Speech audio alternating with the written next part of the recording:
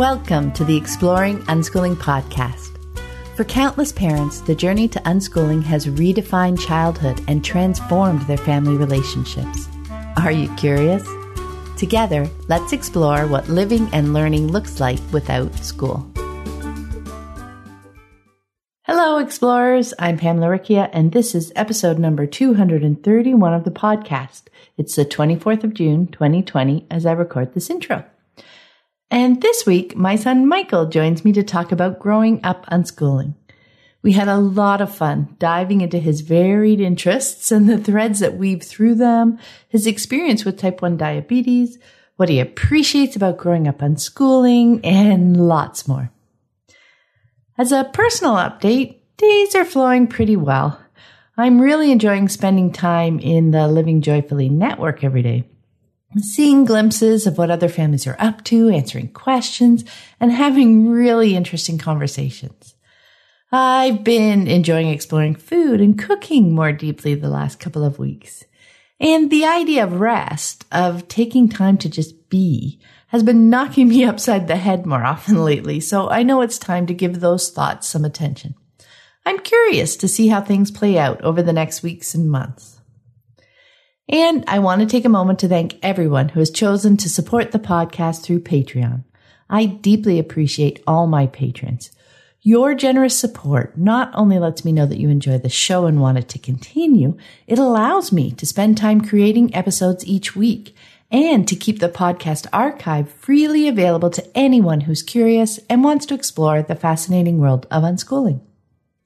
If you'd like to join my community of patrons and scoop up some great rewards along the way, check out the Exploring Unschooling page at patreon.com. That's patreon.com/exploring unschooling. And this week on Patreon, I shared my monthly digital wallpaper. I have a lot of fun putting that together each month. And now let's dive into my conversation with Michael. Welcome. I'm Pamela Riccia from livingjoyfully.ca, and today I'm here with my son, Michael. Hi. My little tiny intro. First is the apology that if you're watching this on video, you may find that we look at each other, and you end up seeing half our face. Sorry up front if that happens. But the one little thing I wanted to mention is he went to junior kindergarten for maybe half the year. So that was half days, 5 days a week. And then I found homeschooling. You guys know that story. And when I asked him if he wanted to stay home, he said yes. And that was that so far anyway for your attending school career. Anyway, I was hoping you could give a little bit of an introduction. Absolutely. So I'm Michael. I am your youngest son. I'm about to be turning 23. And among many other things, I work primarily in the stunt industry of Toronto for film and live performance. I worked for 2 years, medieval times, as a knight doing sword fighting and jousting and all this fun stuff. And then I left to go work on films, and I did some really, really fun stuff. Yeah. Got to be a stormtrooper for Lucasfilms. I got shot off horses as samurais, and then I just last November I ended up stunt coordinating for Apple for one of their iPhone 11 commercials, and that was just absolutely freaking bonkers. Yeah, I remember that. Awesome. So let's dive a little bit into the unschooling piece. Mm-hmm. When you were growing up, I just thought it'd be cool to share what some of your interests were and how you pursued them. Well, throughout my childhood, my interests really changed a lot and grew into a whole lot of different stuff. I think up until I was probably until I was around 8. It seems wrong to just pick out anything in particular because at that time I felt like everything was so interesting. It was just you're just so enraptured by just experience itself. It's just being a kid's ridiculous. So I think it kind of makes more sense to talk about about things that I enjoyed specifically back then, not things that I was 100% like honed into, but just like things that were fun. So things like playing Smash Brothers with Joe on the N64 back in the days, playing freeze tag and hide and seek on the playground with a bunch of just other kids, listening to music, especially the ones that, Lissy would give to me. We would listen to that all the time. And I remember when I was really young, you used to read us books. Yeah. I remember all of us kids sprawled out on the big king size bed, and you would just like read us like Harry Potter and all these old kind of things. And I remember actually talking to them now, like every single one of us has like really fond memories of that. Oh. Yeah. And so those are the core memories that I usually get drawn into when I think about my early childhood. And it's really cool looking back and seeing how every one of them kind of evolved into a different facet of kind of who I am. Right. Honestly, yeah. Going forward 2 decades, it makes too much sense. Yeah, we'll get there. Okay, so you were talking about that age 8, 9, that kind of that age right there, because that is where your interest, that was about the age your interest in karate started, right? So I thought maybe you could talk a bit about how that interest evolved over the years, because it's been really interesting to me anyway, to see how that kind of grew and changed. Mm-hmm. So I thought maybe share that. No, absolutely. It was that was my life for so many years, man. Probably between, like you said, when I was 9, when I started, and until I was like 19, like 10 straight years, I was just like the thing, always going. Yeah.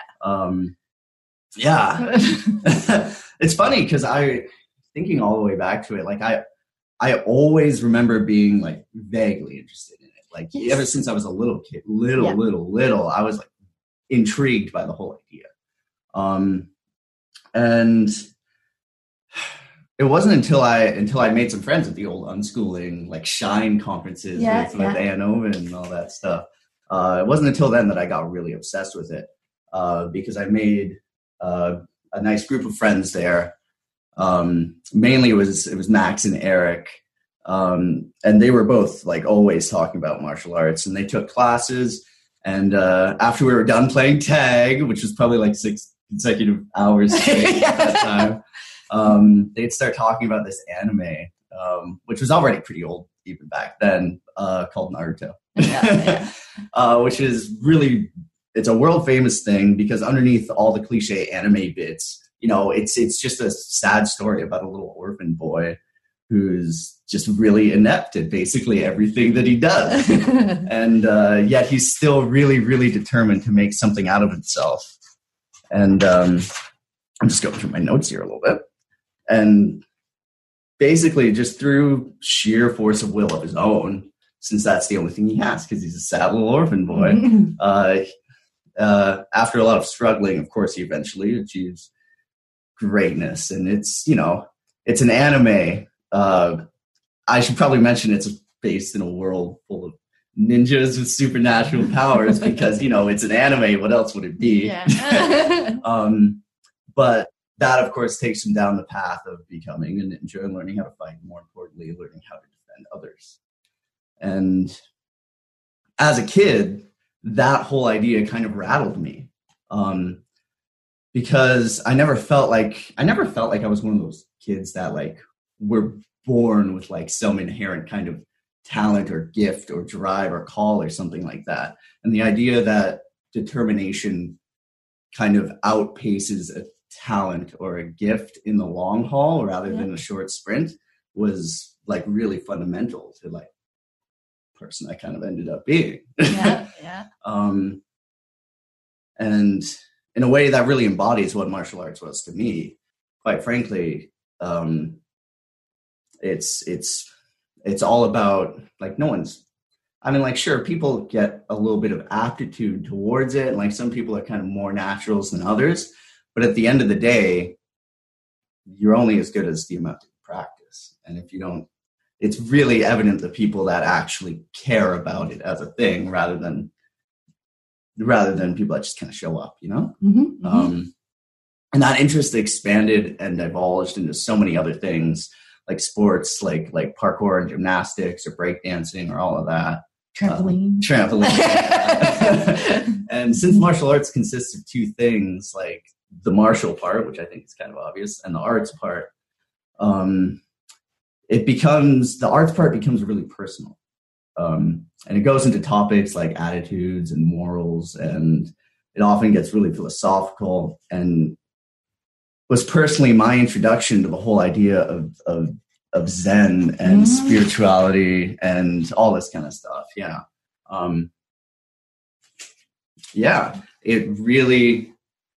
It becomes a lot more than itself. It's kind of a more than the sum of its parts kind of thing. Yeah, it really is. And that's such a cool piece, right? Because like you said, you explored so much of the physical side, right? Through all the different sports that it kind of grew into. And it grew into like the stunt stuff too, right? When you did a workshop with somebody who was already working the stunts. I think the main thing that really drove me into stunts was actually Aaron. Aaron. There's I've known this man since I was probably 11 or 12 is when I met him, but he went to the same dojo that I did. And he was just like the nicest guy, really, really strong, almost aggressive personality, but he was just really kind in everything that he did. And he was really into stunts. He was just getting into the stunt industry back then. And he had, funnily enough, just finished working in Medieval Times, because that was why I'd never seen him before that point of the dojo, because he moved to Toronto and was doing all the Medieval Times stuff. And it wasn't until he quit that he came back and I actually met him. Oh, yeah, no, that's cool. But then the other aspect that you were talking about too, that the personal growth, the spiritual aspect and stuff. And I got to wonder, it depends on the dojo, what their focus is too. But yeah, you dove into that alongside it. And that was the other interesting piece you brought up was it depends on how focused the person is. Like, because at the dojo, there were kids whose parents insisted they go. Absolutely. Versus the ones who were choosing to go there. And over time, it became quite apparent. I mean, not in a bad way at all, but that the kids just, they did what they had to do, and that was that. And you could tell that the energy was coming from the parent and not from the kid's interest. Right? No, absolutely. It's one of those things that it only has as much meaning as you apply to it, because, like, obviously from my standpoint, because it means a lot to me, like, I think martial arts, I think the word itself, like, it's built into the word. There's the martial and the arts. And I think the arts is fundamental to what the experience is. Yeah. And it's like going to a painting class. If you don't want to be a painter, it's like, hey, I can do it. Yeah, no, exactly. I remember I'd have parents come up to me and, thinking that somehow I instilled in you that drive to, like, how do you get him to practice at home? And I'm like, I don't get him to practice. I can't stop him. The broken lights show the practice. But that was always a fun seed for me to plant. To just smile and happily say, oh, I don't make him practice. He wants to go out there. So for them to just, say, hey, that's something different. So I thought that was cool too. Well, and I think we kind of hit on some of the next question in that conversation, because diving into a passion like that, right? I think is a wonderful way to learn so much about ourselves. Like when it's a choice, something that we are interested in, and we dive into it. Absolutely. I think we learn so much about who we are as a person, our strengths, weaknesses, like all these little bits. So I was hoping you want to expand on that a little bit, like how you found that. Absolutely. I would take that so far that honestly, I'd say it's one of the only ways to learn about yourself. Yeah. Being completely there honest goes 5 with years that. of me talking. Yes. Because passion is perfect for self-discovery because it's like a part of you that was never intentionally put there. It's you know, it's like you can grow a passion, or no, you can't grow a passion in the same way that you would grow a kidney, but yet you never consciously made either. It wasn't a choice. Yeah. Mm-hmm. A passion is something that's really evoked inside of you through a combination of yourself interacting with the world. Yeah. Wow. So in that way, when you're exploring a passion, it's not just discovering the pieces of who you are, but also discovering like how you fit into that outside world. Yeah. Because like so much, because we talk so much on the podcast about helping kids explore their interests, and that's for that purpose. Like often, you know, they may go to the dojo and they may go for a couple of months and find they don't like it and they want to quit. And there is that aspect of, you know, parents not wanting their kid to give up on things early. There's the you know, I don't want them to be a quitter. You know, these are all completely understandable thoughts.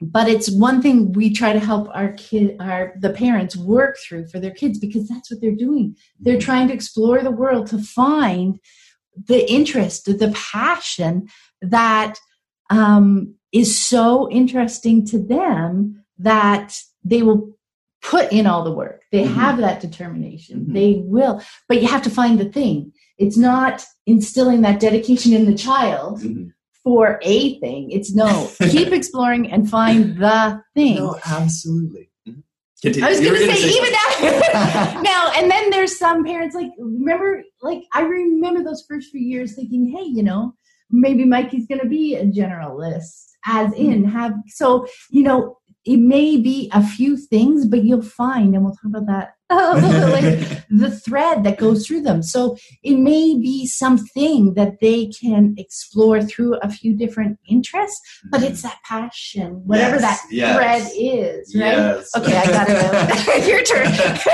I was just going to say that brought up a really good point to me, because like a lot of my friends are like in college or just finishing up college or university and stuff. And like, I've talked to a few of them, and quite a few of them are like changing majors because they've decided that they want to do other things. And I think it's really funny that we give like the older kids that luxury. But if you're a little kid, then no, you just gotta stick with it. Like, come on, Billy. Well, and the fact that they are older kids now and don't quite know. Like, there's never a wrong choice. For me, you know, if you figure it out when you're 20, 25, 30, whatever the age is, you know, keep going, keep exploring. I mean, I'm still doing that, right? But, you know, having been given the space to figure that out, or to like not go to college until you figure, there's just so many interesting aspects to it, isn't there? Absolutely. Coolio. Okay. All right, that was really fun. Now let's switch gears a little bit. Okay. And let's go to the health aspect. Because when you were 11, you developed type 1 diabetes. And I remember for me too, when it comes to our kids' health, right? Especially something that, you know, can be potentially life-threatening. It's super tempting for parents to want to control things, right? Even more, because you want to keep them safe. I remember working through that and thinking through that, and I did choose to continue with our unschooling approach to food. And I think having already been there, I think that was helpful during the process as well. And to actively support all your choices. Like, you know, when they would say, hey, there's a pump, do you want to use it? And you're like, no, I don't. You know, that was fine. And then, you know, switching back and forth and the way you want to support your care. like that it is your care and I'm helping you. Yes. That was rather than controlling it and telling you the way I think you should do it. Mm-hmm. Right. Now that didn't make for very interesting appointments at the we had a lot of fun, with the doctor, especially the pediatric one and all that kind of stuff. And I will say they were all super supportive, right? They were all very supportive, even though they just did not understand our answers. Sometimes. Exactly. Still, what do you mean you don't go to sleep until this time? What do you mean you're sleeping? Like all those pieces and the food pieces. Anyway, I just thought maybe you could speak to that a little bit, like your experience from friends and from people that we saw at the clinic and some parents we heard about and the questions they would ask us. Like we ended up explaining our lifestyle a couple of times for like half an hour as they just kept asking us questions and asking us questions. They were very interested.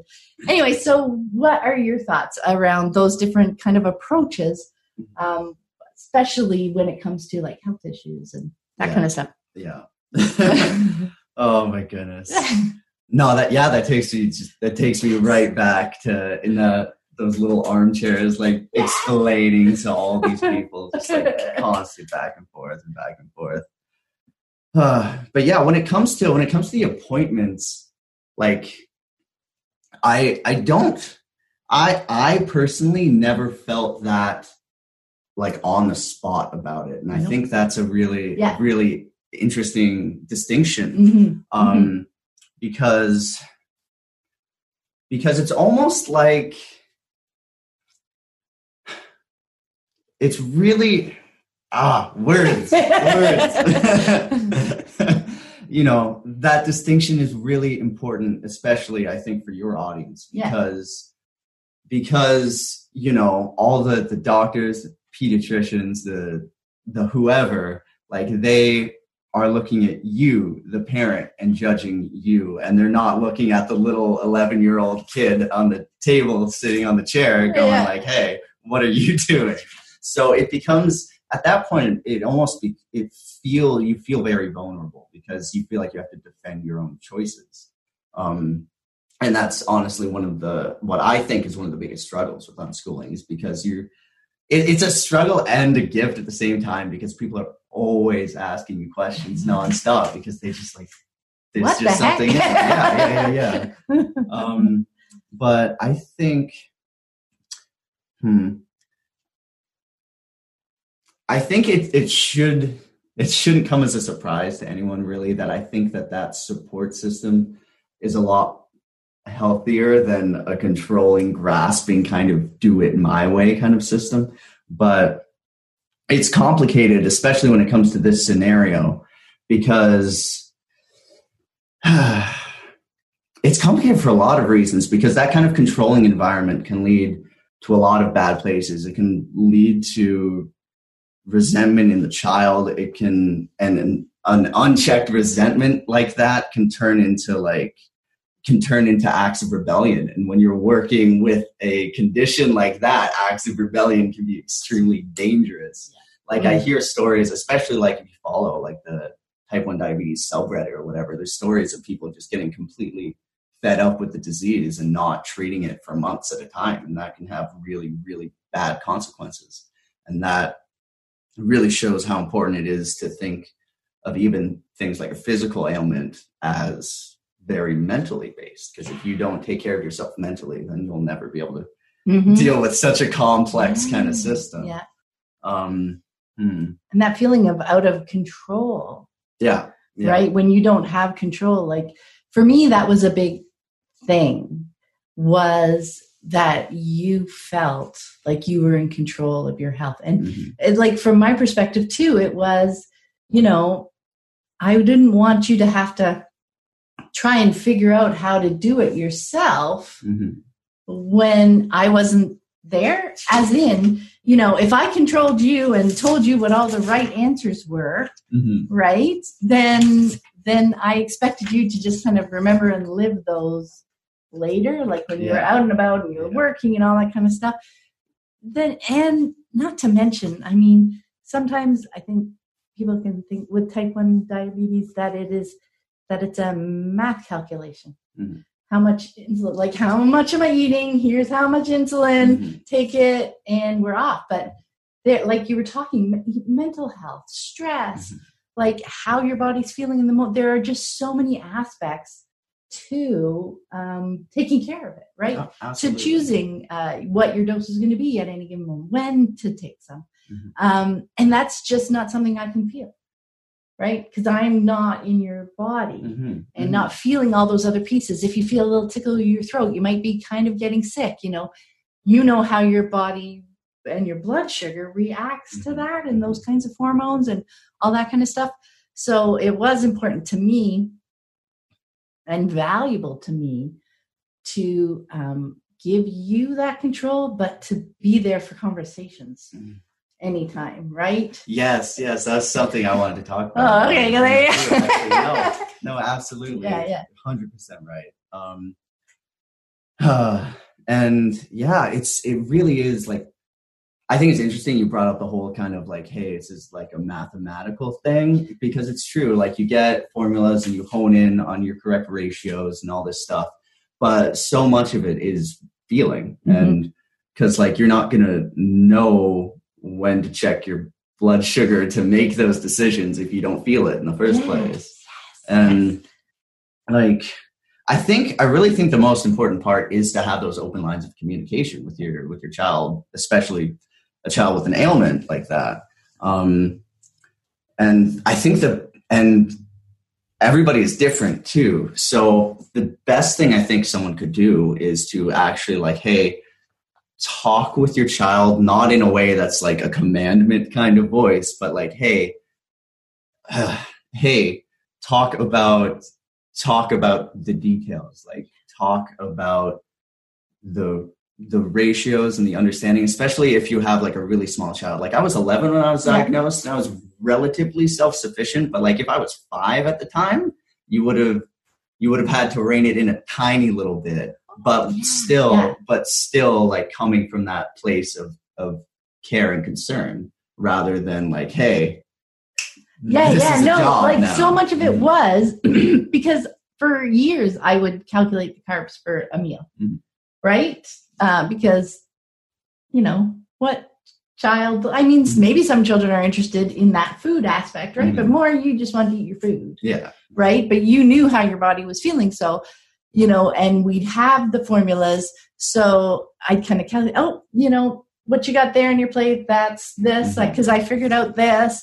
So I would do a lot of it just out loud at that point. Absolutely. Yeah, that's really good too. The other piece, for those first few months anyway, sometimes you didn't feel like checking your blood sugar or taking the and you would say, "Oh, Mom, do it for me," and that's totally, totally fine because it's not like forcing them to take over. No, you have to learn to do this yourself. Like, okay, this is a lifetime thing, but for anything, those are all good clues as well, and just help because it wasn't a choice to have the insulin, right? But there was choice so much in who gave it, where it was going, all that kind of stuff. I think that plays like directly into how we're talking about how it's kind of it's just as much a mental thing, because I honestly don't even remember that happening. Yeah, I didn't say you did. But like what that tells me, just from me having asked that question, being like, hey, can you do this for me? That tells me that I just must have been feeling like completely overwhelmed. I just wish that I didn't have to deal with it. Yeah. So it's like, it's not like a commandment, like, hey, you got to do this for me. It's like, it's more of a plead. It's like, I really don't want to do this. And I think that's really, really, really important to have those, like, that was kind of nonverbal and implied, but if your relationship with your child is capable of having those actual honest conversations like that, like that's incredibly valuable. Because one thing that doesn't get talked about too much is it doesn't matter how old you are at the time. Like even if you're 5 years old, like after you're diagnosed, it's really, really common to have that sense of, why me? There's no reason in particular to contract something like that. And it really doesn't matter if the kid is 5 years old and doesn't know how to articulate it. I can guarantee you that they're still feeling it. Yes. Yeah, exactly. Yeah. Exactly. Yeah, no, that's cool. Thank you. So yeah, for us, that was the big piece for not wanting to control it. So I think that was really cool, the stuff that you shared. I hadn't thought of it, the mental aspect. I mean, in the back of my mind, yes, but I haven't, verbalized it. But so much of it is that piece, right? And then it's just, as you wanted to take over more of it, it was just there for you to do. So eventually absolutely. I wasn't doing it. And because you were vocal about it, and you knew what you were taking over. Yeah, you were explaining things as you did it in front of me. Like, it was never a shock. Yeah. True. Okay. All right. Let's get back to the interests now. Okay. And we're going to jump ahead to kind of current state the last few years. So when you've been working and stuff, you still have or do have quite a few interests. So I picked out a few. So martial arts and parkour and music and computer programming, game programming, philosophy, spirituality. Now that I'm saying them, like I'm seeing all those threads. And I will ask you to add any that I missed. Like, I grabbed the really top level ones, but there's lots. So I was thinking or hoping you could talk a little bit about like the threads that you see that connect them, because they have all, they all still bubble up for you, right? No, absolutely. Yeah. Absolutely. So I'll start with some of the ones that you missed. Go for it. I don't know. There's so many. I know, exactly. I think the biggest ones were probably science and poetry. Like science in general. Like, you kind of touched space. It. I didn't even say space. Yeah. Oh my goodness. Space is a really, really big one. It is. And I think that it's like going straight from the lines. It's like you can almost just draw a little map. It's like, martial arts led to the arts part, which led to philosophy, which led to questioning and just being inquisitive. And that really leads straight into science, because it's like, hey, here's the actual concrete answers to things. It's like philosophy just exists to attempt to answer the questions which science can't. And like, the science is kind of great at answering things. So it's like, there's a lot of cool stuff there. So it answers, unlike philosophy, science answers things very concretely and very, very like, very practically and really. And as a kid, like, kids love to ask questions. There are kids that do nothing but ask questions over and over again. And so it's that fundamental part of you that's like, hey, why is the sky blue? Hey, why do I grow taller? Why is the earth round? It's like, hey, there's an actual answer to this. I don't have to get esoteric or anything. I can just tell you. And I think for the parents out there, I think being like containing some humility to do that, because kids will answer or will ask a lot of questions. And it's really the only healthy thing to do. If you can't think of like the correct answer off the top of your head, be like, hey, we can figure that out. Let's find out. Yeah, Let's exactly. Go find out. No, 100%. It's like, hey, we used to have to go onto the old like big computer monitors and like go through Bing or whatever. But it's like, you can just whip out your phone. You don't even have to type it into Google. You can just go like, hey, Google, is that going to make my phone go off? Yes, it is. Yes. But yeah, no, that's such an important piece too, because I think that's part of deschooling for parents, is that the accepting or understanding or embracing the fact that we don't need to have all the answers, right? Because that's something growing up that a lot of us kind of took in, was that, okay, we went to school, we learned the answers, and then as an adult, you need to have that kind of authority, right? That I have the answer, I can tell you these things. And to be like, hey, I don't know that. Like that got us in trouble at school, When we were asked questions in school, you had to have the answer, right? So to be able to say, oh, I don't know that. Let's go find that out. Let's go figure that out. Can be a challenging thing for people to get used to. So that is a really important point. Oh, goodness. Yeah. So I think that covers decently some of the science part. With poetry, I think it kind of goes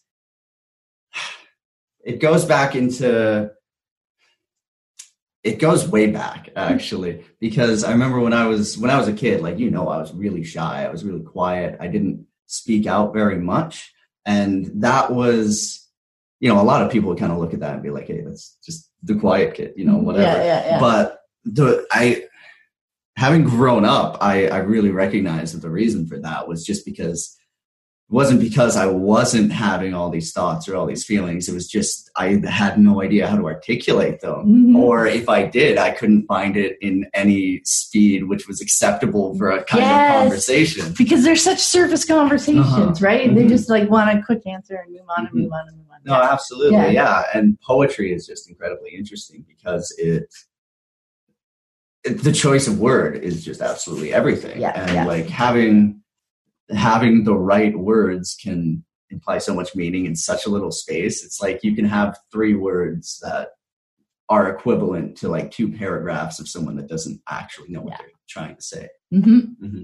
So like reading poetry really helped me be able to articulate and to speak. That's very cool. Mm-hmm. That's one of my favorite things about words. Mm-hmm. In that, like for me, when I'm writing the books, I live in the story because they all mean the same, but it's the feeling that you want to evoke to get across your point. It's not just about the word itself and the action. It's about the feeling that you're evoking, because reading is the whole experience, right? Mm-hmm. For me anyway. But I have so much fun just picking exactly the right word that I want. No, that's it. Because you're right. The feeling the feeling communicates intention, and intention is something that can be hard to communicate with just words alone. That's why like we do things like video chats, because like having vocal or sort of like physical expression can give you the expression, but in text, like you have to find the right meaning, the right way, the right cadence, the right feeling. Yeah, because I mean, it is a harder communication mode when it's text only. Like that's been a whole, social media came up from when you were young. There was no such thing as social media, but that has been something I think that people have been trying to learn, is that, I say the things, but you don't know my motivation. You don't know the context. Absolutely. And in common speech, that's why emoticons are so used. Because they can use those to express intention. Yeah. And on Facebook now, they got rid of just the like button, and they have the whole react thing with all the 6 faces. So it's like, hey, this is what I mean. Yeah. That's very cool. Very cool. So did you have any more on the threads? That was right. I got carried away. Poetry and words. Oh my goodness. Very cool. Yeah. Yeah. So again, spirituality. Yeah. Like that just ties right into martial arts. Because like I said, the whole martial arts brought me so much. It brought me into basically into the whole culture there, because it is an entire culture, and that culture is very, very rich in, specifically I took karate, so it was very rich in Japanese culture, and so that took me into Zen and like Taoism and like Upanishad, very like Eastern kind of thought modes. And on top of that, it's just like it communicates so much history as well, and it's like there's so much of everything and everything. Hello, unschooling, right?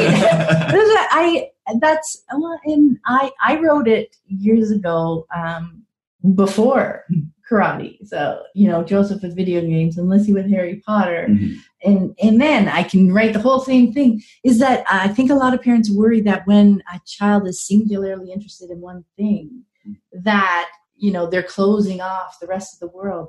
But truly a passion, I think, and the phrase I loved that I chose word-wise is a window to the world, right? Because you get, no matter what it is, you can get to so many different things, right?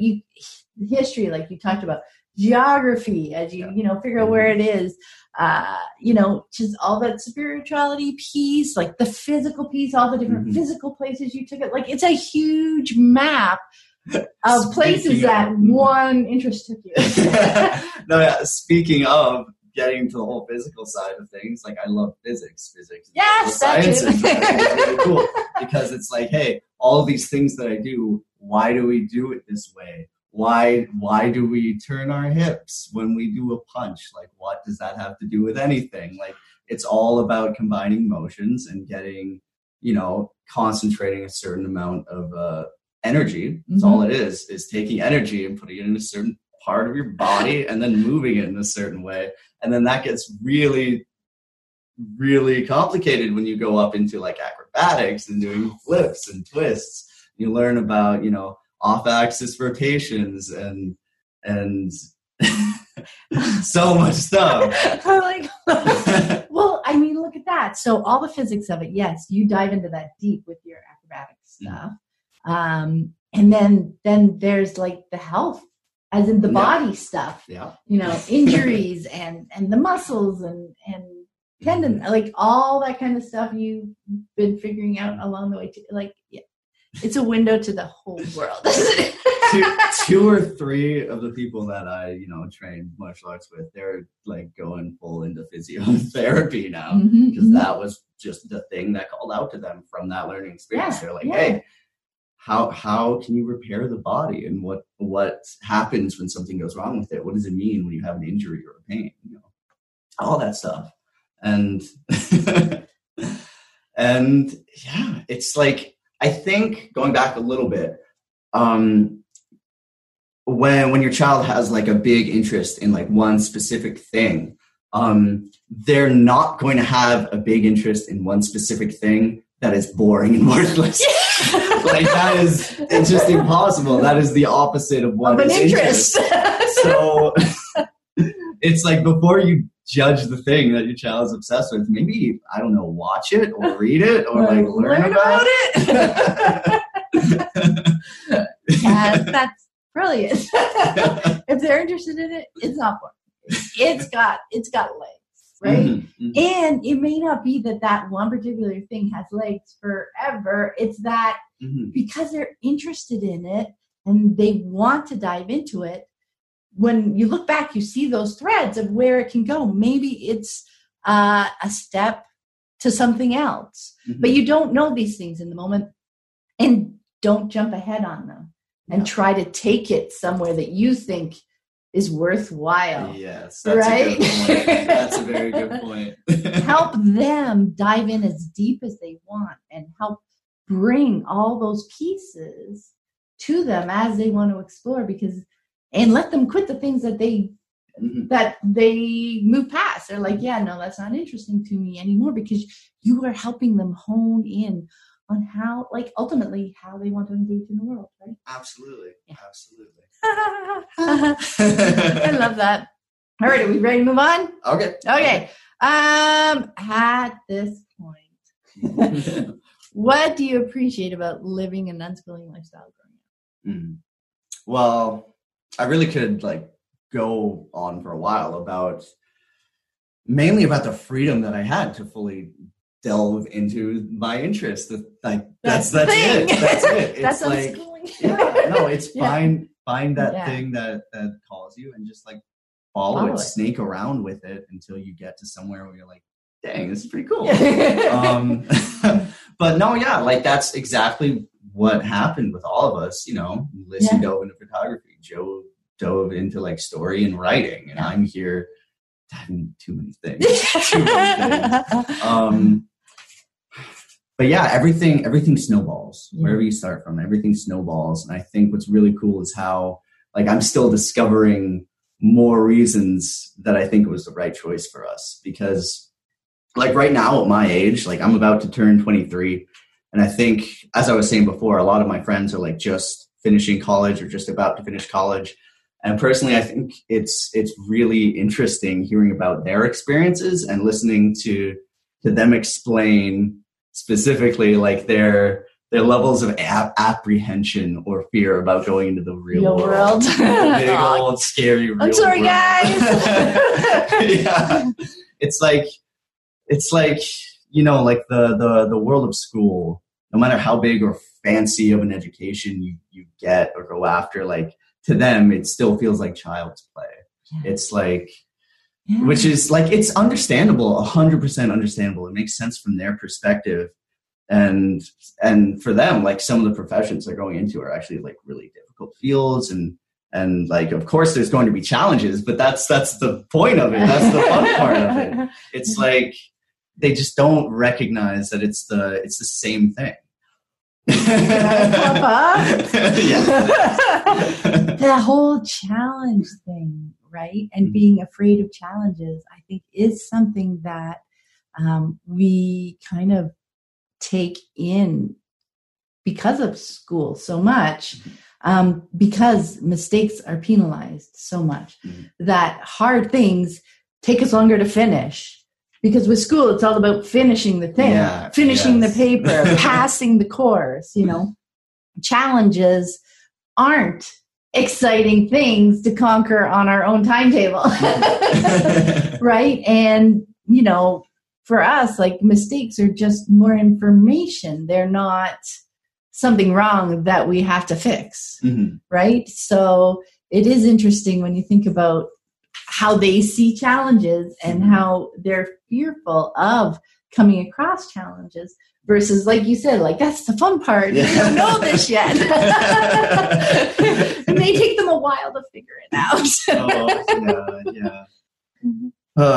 It's like, no, that's the thing. It's the exact same thing, but for them, it's like they have to make that mental swap, which is like doing it for a number or a grade versus like the fact that once they, you know, get their job and move on to their full-on profession, it's like you're doing the same thing. It's just like for the respect of your coworkers and your employer.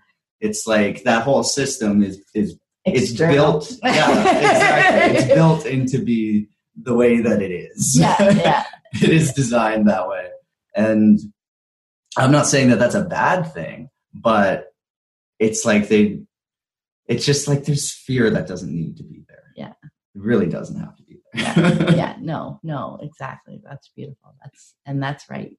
It is interesting when, you know, and then we go back and we talk systems, and we should probably not go there, but you know, when you look at the systems as they are and how school becomes corporate kind of work, you know, and you still have the boss judging you versus the teacher judging you, and the performance reviews versus this. But you can still, like, so an unschooled kid, young adult, going into a job like that can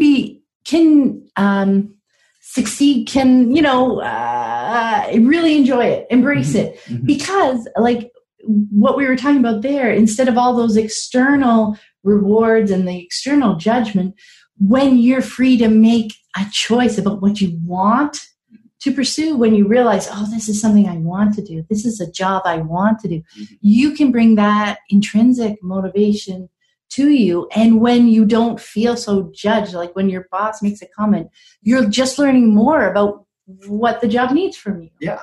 Right? Absolutely. It doesn't have to be that whole kind of negative place. Like you were saying, they need to learn. It's that mind flip to realize how much control you really do have in every single situation, how much choice you really have. Like, you can quit that job, you know, you have a choice in how you show up, what you can embrace your own internal motivations and all that kind of stuff. So anyway, I got off on a tangent there because I didn't want people to, worry, unschooling kids. Well, they can't fit into this adult world if they don't, train for it for 12 years in school or something like that, right? And I want to chime in there for a second. I'm not going to say my experience is 100% relatable to absolutely everyone because, like I said, my first job that I went for was Medieval Times because I wanted to go perform and do the whole Medieval Times fun stuff.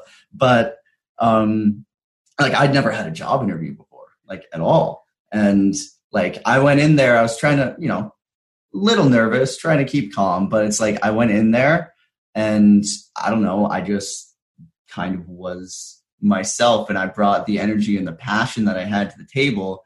And there were certain questions that, I were kind of off to me because I was this doesn't really have to do with the job. This has to do with other things. Yeah. But at the end of the day, I thought the interview was okay. I didn't think it was crazy good. I didn't think it was crazy bad.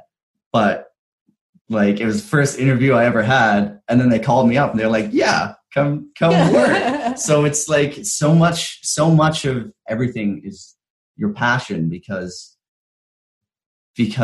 for corporate jobs or honestly, I should just say any job that someone doesn't feel drawn to, they're not going to put in any extra effort than they have to.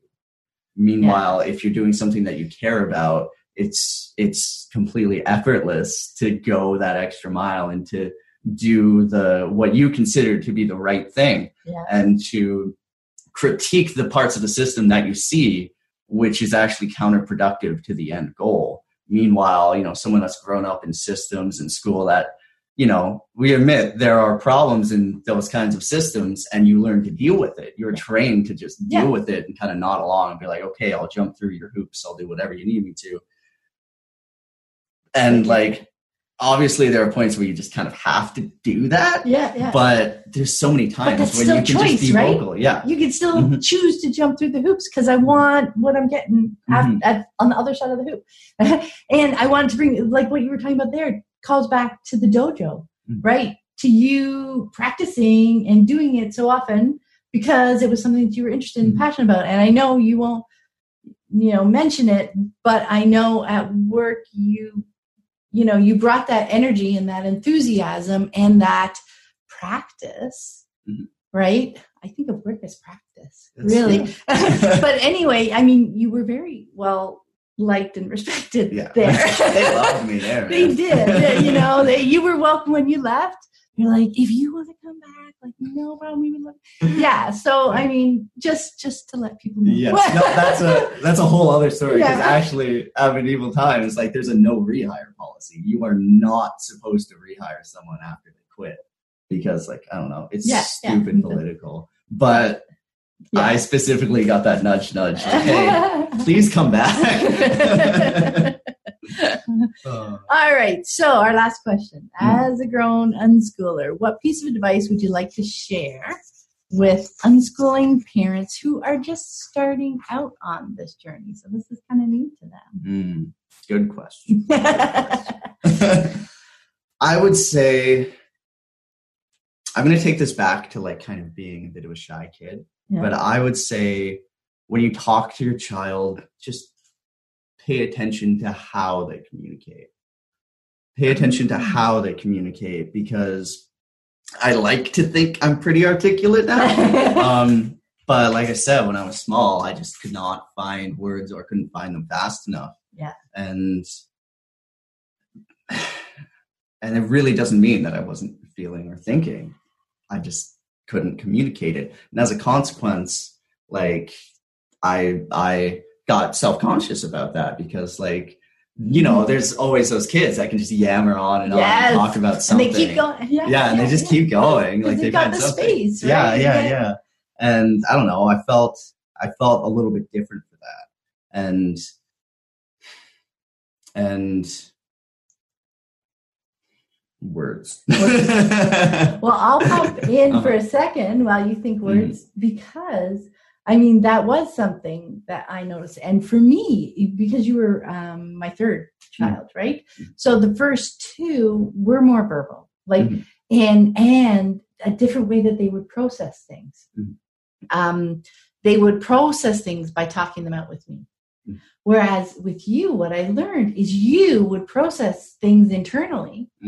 You would figure things out for yourself. By the time you came to me and said, I want to try karate, I just looked for a dojo. I didn't ask you questions. I didn't like, do you really want to? What are you? I didn't have a conversation about it because by this point, I had figured out that you processed that way. And that once you asked me for something or to do something, you had a reason. This was the end result, not the beginning of it, right? So I would just hop to it. No, absolutely. I think from my experience, like that honestly meant a lot to me, because having to, as someone that, found finding words very difficult, like having to explain myself after I say what I wanted felt like an entirely extra hurdle that was there that I had to get through. And so talking to your child, it's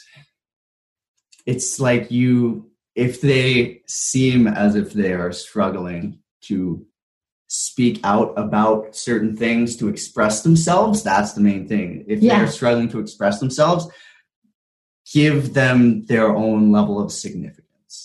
Because, if you treat the words they say with the exact same significance as another kid that, like you said, likes to process things verbally, then it's entirely different. And if you didn't take that and run with it, then I almost could guarantee you I would have just felt unheard.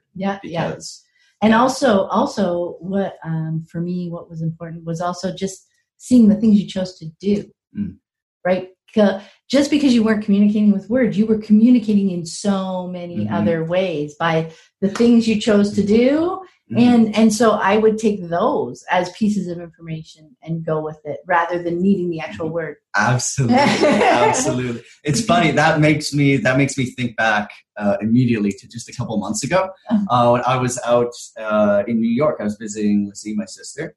And we were in an Uber with a couple of her friends, and we were just like chit chatting, kind of talking like, hey, this is what I do, this is what, all that stuff. And I mentioned that I was a stuntman and that I did like a whole bunch of physical performance stuff. And she immediately went, oh, so that means you speak with your body. I was like, oh my God, that is hilarious, but that's so true. That's so true. That's why I love those means of physical expression, like tricking, parkour or breakdancing. Like, I think parkour is an absolutely beautiful thing because like it communicates physically, people's expression of adventure or like exploration, because it's just like, here's your playground. It goes back to being on the playground and playing as little kids. It's like, this is your playground, make your own little narrative in your head and just go at it. Just like, make your own little movie moment in your head. You can climb whatever. You can go sit at the top and watch the sunset, whatever. Just have fun and express yourself. That's so true. And when I look back, like at even that pictures when you were a little kid, like 1, 2, you were always very physical. Right. And then I remember, and I think I might have shared this story, like just in your physicality and understanding that piece of you, that movement was important to you, like that it was in your blood, I think is how I would say it. Because I remember, I won't use names, but because I was taking you and a couple of friends down to the parkour gym, to the Monkey Vault. And we were waiting at one of their houses, and you and the one friend were on the porch waiting.